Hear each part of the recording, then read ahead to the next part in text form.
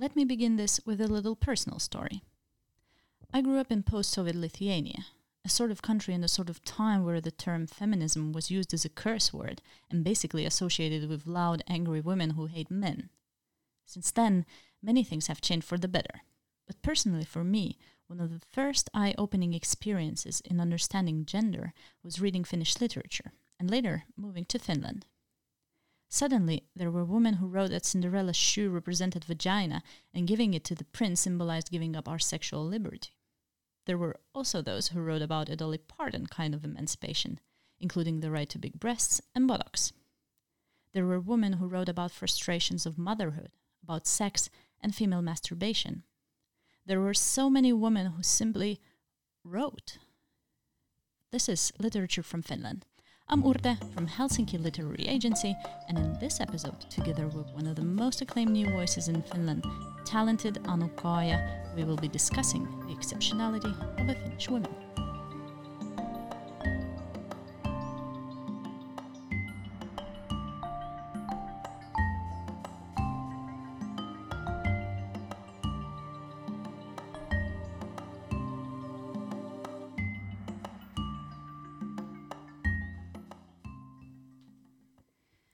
Welcome, Anu. I'm very happy to have you here. It's very nice to see you. Thank you. Happy to be here.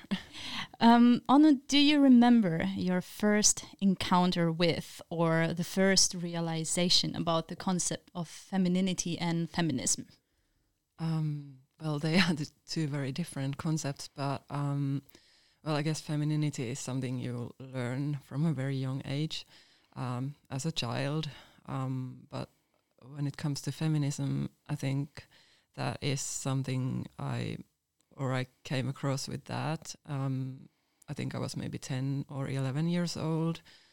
And I think I learned a lot about that from my mother, who was reading about things like that there was sort of a wave of feminism at the time in Finland. And yeah, I sort of realized from that women have been treated very badly like throughout the history, and I was very upset about that in history classes, and yeah, I used to like get very upset about everything we read about that, and so it's kind of always been there like for a very long time. I mean, there are many people who kind of come across it in university in a more academic way, but for me it has been a natural thing that's been with me for a very long time, and it has changed though. Like I have been the kind of man-hating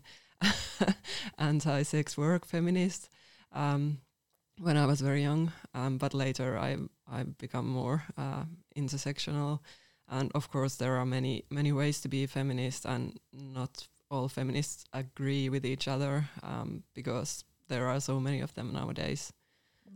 Right.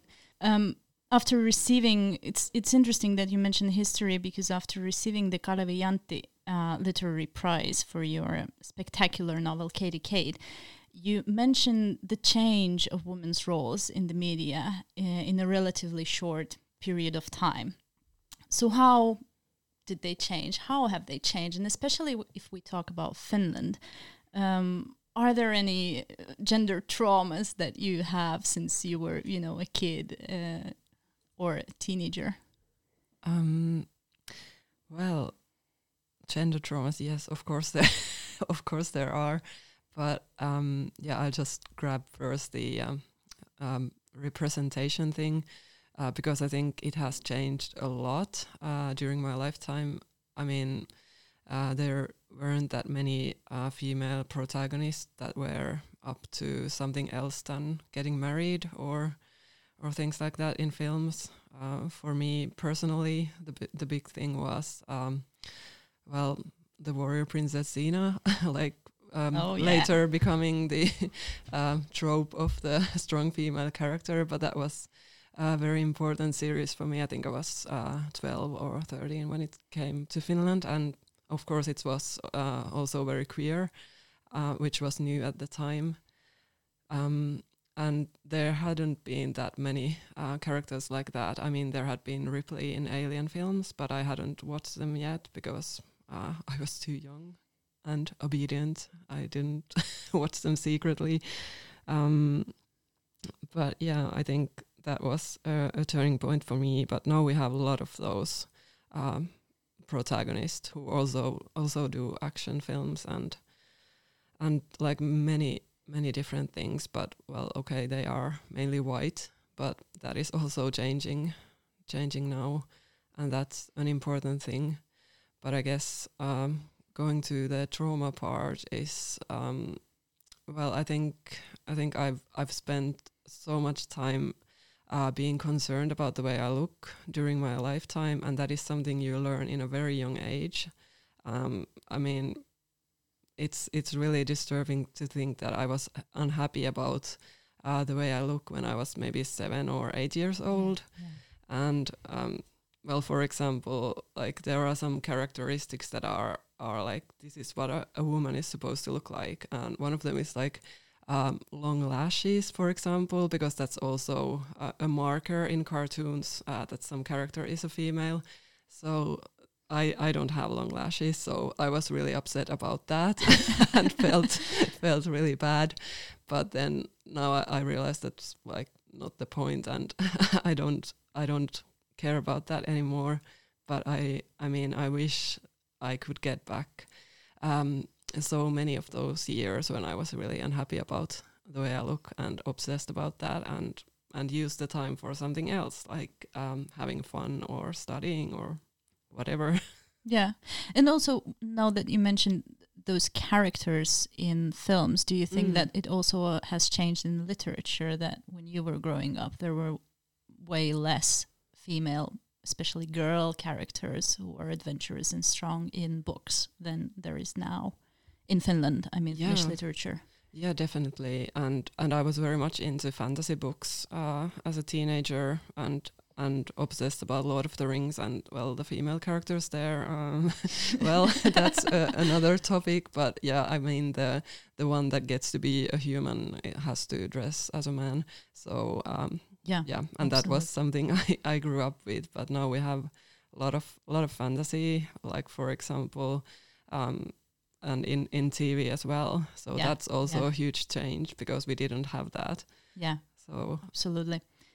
Now that we came to books, Katie Kate, your most recent novel, is a collage of sorts. There is a somewhat lost Scandinavian girl and a die-hard royalist couple. There are real royals such as Princess Diana or Kate Middleton, and then there are the royals of glamour like Katie Price. There are media images, the building of those images, and then believing them. In between, there are loads of sex and porn. But then there is also this big picture, the story, which is really, in my opinion, the story of the 20th and 21st century society. What is that story? What is Katie Kate telling us about us? I would say it tells about the images of young, beautiful white women in media, which is, I think those are the most common images, but it's not about politicians usually or traditionally.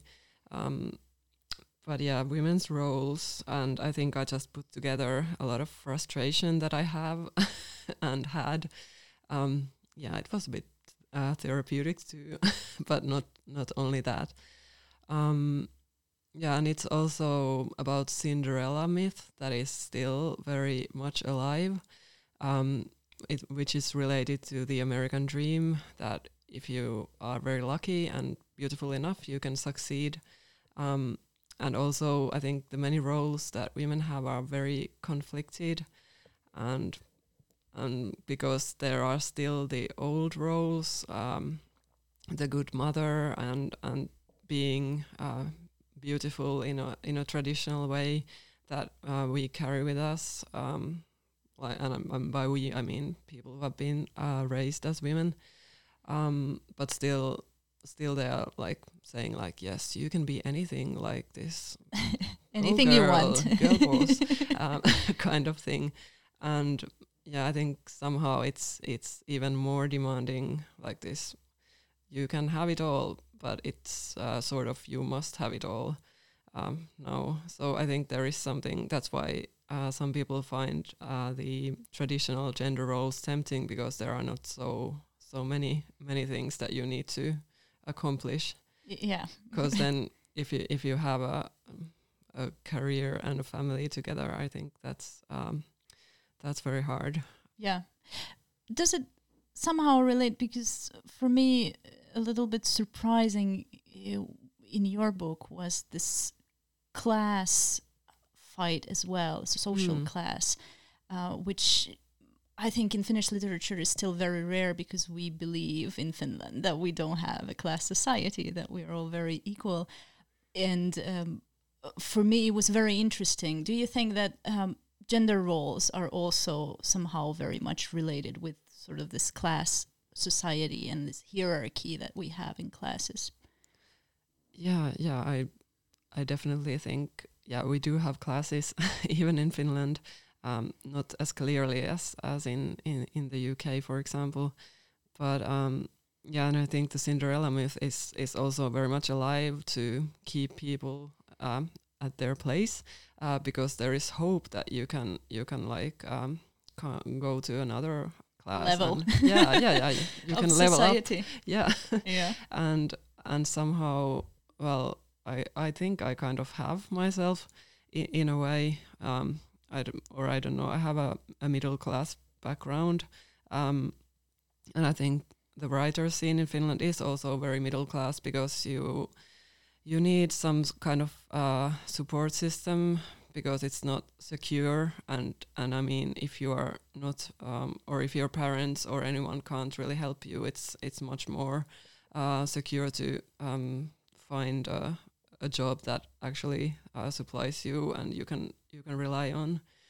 Because I mean, even the very accomplished authors sometimes like struggle with how Income, to make ends meet. Yeah. So what is the role of royals then in the book and in our lives? The royals and porn, for that matter. Why do you have it in the book? Why do we need it in the book, and why do we need it in our lives? Well, I think, with porn, the basic thing is just that it's for people to like help them masturbate. But yeah, that's the main thing. But here, what I'm looking at in porn is how the different categories actually tell very much about society, even though they are definitely not meant to be like, or they are not consciously made to reflect society, but still, I mean, the categories kind of tell who is the who has the power, which is the white male, because that is not a porn category, but anything other than white is a category, anything other than straight is a category, so we get the kind of power structures from there just by looking at porn, and I think that's super interesting. And it was also a challenge for me to write about porn without being just provocative. I wanted to be analytical, but of course it's also considered provocative, and it's also very personal for people, like how they relate to porn, how much they watch that. And I think with this book, it's there are very different experiences. Some people find it very disturbing, and some people just think it's really cozy and familiar, and literally have some friends who have said that because their relationship to porn is not complicated. So it depends a lot on the and I would reader. also add humorous. It's Yes. very funny. I found it just really hilarious just reading it because of the familiar situations and thoughts that you go through in your mind. Yeah. You yourself mentioned in an interview that even though deep down you're a kind and kind of even a little bit shy person sometimes, this novel turned out to be surprisingly provocative. And even a little bit aggressive at times. And in the beginning of this episode, I described the primitive understanding about feminists that I grew up with. And according to it, angry and provocative and hating men are only just a few words that are associated with feminists and feminism. Where do you think that comes from? Why it is so hard to change the concept of provocative or angry feminist? And do we eventually, are we actually a little bit defensive in this question most of the times?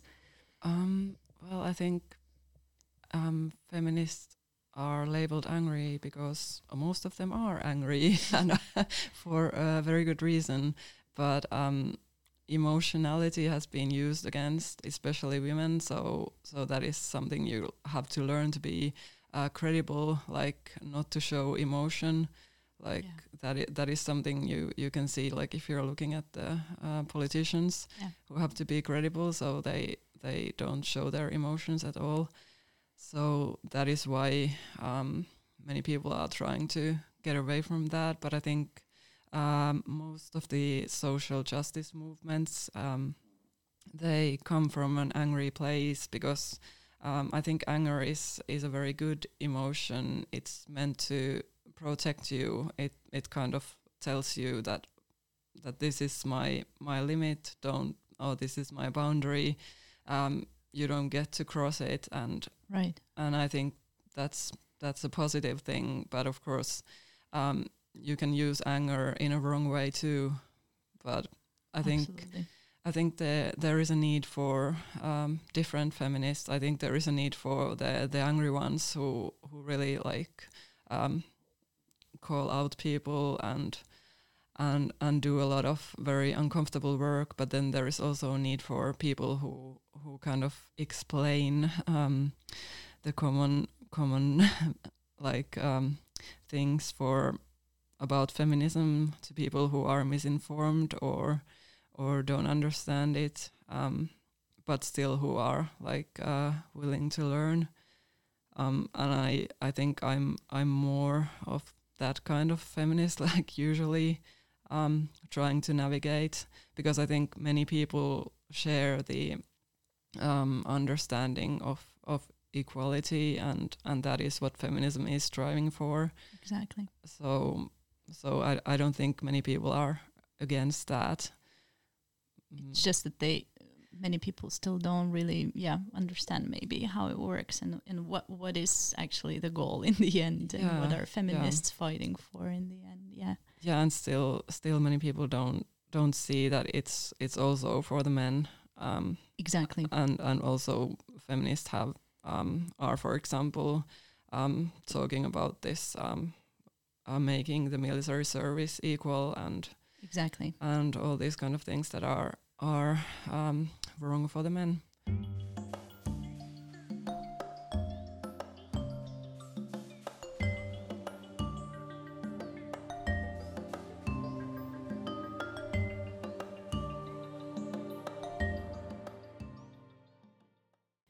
In 2018, Finnish author Minna Rytisalo wrote a highly praised and awarded novel, Mrs. C, a fictional biography of Minna Canth, who is often considered to be the first feminist in Finnish history. What got me thinking at the time I was reading the book was author's attempt to portray her, on the one hand, as a bright intellectual, but also as a woman in a loving and respectful marriage, a tender mother, and the very idea that fighting for the cause doesn't necessarily require militant approach or surviving an abusive relationship or swearing off marriage. And actually a couple of reviewers also mentioned it. They were disappointed that Canth wasn't portrayed as some sort of lone Finnish Amazon of 19th century. But does she have to be?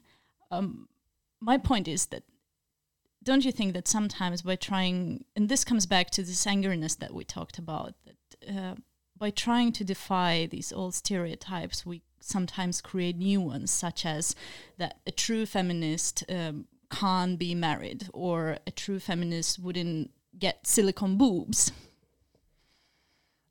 Yeah, definitely.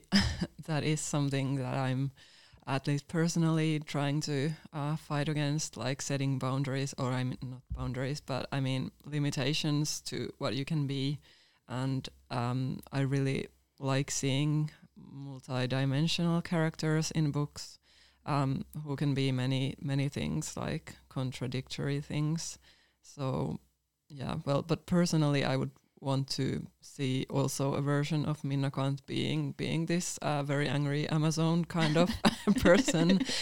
Yes, she was also very much anti-alcohol, which is an interesting thing from today's point of view. But yeah, I would like to read something something like that. But yeah, she is a big character in Finnish history of feminism. Yeah, absolutely. I think also foreigners tend to think about Finland in general as some sort of gender equality utopia, especially after the government that came into force in 2019, in which 5 most important ministers were women, and 4 of them under the age of 35 at the time. I, for instance, have translated several works of Finnish literature, and my mom once noticed that or made a remark with certain surprise and admiration that most of the writers that you have translated are women. And before I hadn't really given it a thought, but I guess for her it was something very, very new and unusual to see so many and so different female authors. So do you think that Finnish or Finland has actually become this dream country where it is just as easy or equally hard to be a female author as it is to be a male one? Well, when it comes to literature, I think things are like relatively good in that way. That I think women are considered as like serious authors here, and there hasn't been a problem with that. But yeah, I come from a cinema background, or I studied screenwriting, and that's a whole another story. Yeah, that's another story. And I mean, there were many things with the Me Too campaign that came out, and I think there is still harassment in literary circles as well, or I don't think I know, but yeah, but that's something the people in power, they take advantage of people who have less power, and that's something that happens in cultural industry a lot, also regardless of gender, and that's something I would like to see addressed more, or like finding ways to fight that. Yeah. When Celia Ahava was our podcast guest the last time, she talked about this, that for instance, to this day, she feels that female writers or female authors are reviewed in still a bit different way than male ones. Do you share the sentiment? I do, even though I think, well, I've been taken like quite seriously, but yeah, I've had some like really weird questions coming from, well, I have to generalize, and they were all coming from middle-aged, male assumed journalists, that like some really weird questions. I don't think they would have asked them exactly that way from a man. But what kind of questions, for example? Well, I can't repeat them now in English, but yeah, but I think for example, I've seen like people or like women who have been writing like autofiction. I think they are the ones that are taken like least seriously, because then it's thought that, oh, this is just a diary instead of like writing skills. And a colleague was really badly misquoted in a what is it? Not a review, but like not a magazine, but those like afternoon Ilta Sanomat or something. Like yellow. Yellow press just kind of quoted some stuff from her book and kind of said that, oh, this happened to the author, even though it's fictionalized, and that's something that really shouldn't happen. Yeah. And it was about sex also, like women who write about sex might not be taken seriously. Yeah. I've been very lucky, and partly it's because my work is more of a fiction, and it's not so much about me as a person. In your experiences, Yeah. absolutely. Do you have yourself some sort of Finnish authors that would be like Finnish female authors? I mean, like idols in feminist writing or feminist cause in general.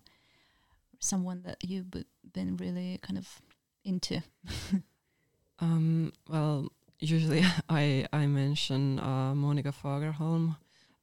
She writes in Swedish, but is also always translated to Finnish, and her latest book is a great depiction of a small town who can't really deal with sexual violence, and even though the perpetrator would like to be responsible and for his actions, but then he's not allowed to do that. And I think that's very sharp and sad portrayal of things, but also a bit funny, which is is weird. And she has a very special language that she uses, and I admire that. Yeah, absolutely. How do you see a modern Finnish women in general? Is she, in your view, you have lived for a while in the UK, so you have a little bit of a comparison. Do you think that Finnish women is somehow more emancipated, more liberated, bolder than her peers elsewhere? And if so, how is it manifested in life and in arts? That is a difficult question.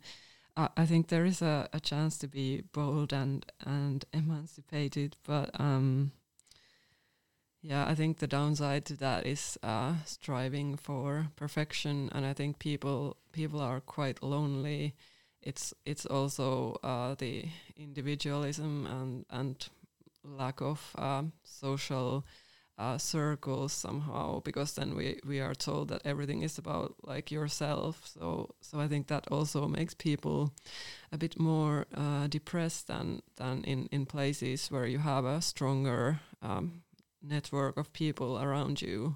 And I think that's something I would like to see more in Finland, of people like connecting and supporting and each other, like women and any gender, really. Yeah, and artists as well. Yeah, absolutely. 3 very literary questions to finish this. Who is your current literary crush? That's a very difficult one. Well, I think, like most people, I have to admit I have a bit of a crush in like Maggie Nelson. Maggie Nelson. Yeah, let's say that. Which author you are following on the social media and why? I'm mostly following my colleagues and friends from Finland, but like to pick some people here, I think Aura Nurmi is very active in her Instagram stories, making literary analysis. But if you want to go for the memes, I would say Sisko Savonlahti and Johannes Ekholm are like providing that a lot. Right. So, what is the best sex scene you can recommend from a book? Well, I have 2. One is it's very beautifully made, like one sentence thing. It's from Aino Kallas, Suden Morsian. It's about 2 like werewolves having sex, and it's very like using natural metaphors. It's really beautifully written. But I think one of like more recent book is Ret Aldos Vadim, where the protagonist, who is studying film in St. Petersburg, is having sex with amuse and fucking him with candles in the ass. So Okay. that was something I hadn't really read before, and I thought it was refreshing. Brilliant. Thank you, Anu-Kaija. This was Literature from Finland, brought to you by Helsinki Literary Agency and hosted by me, Urte. Special thanks to Petri Latvala for the design and Alessandro Danna for the music, and to colleagues Urpu, Viivi and Kai. And tune in next month.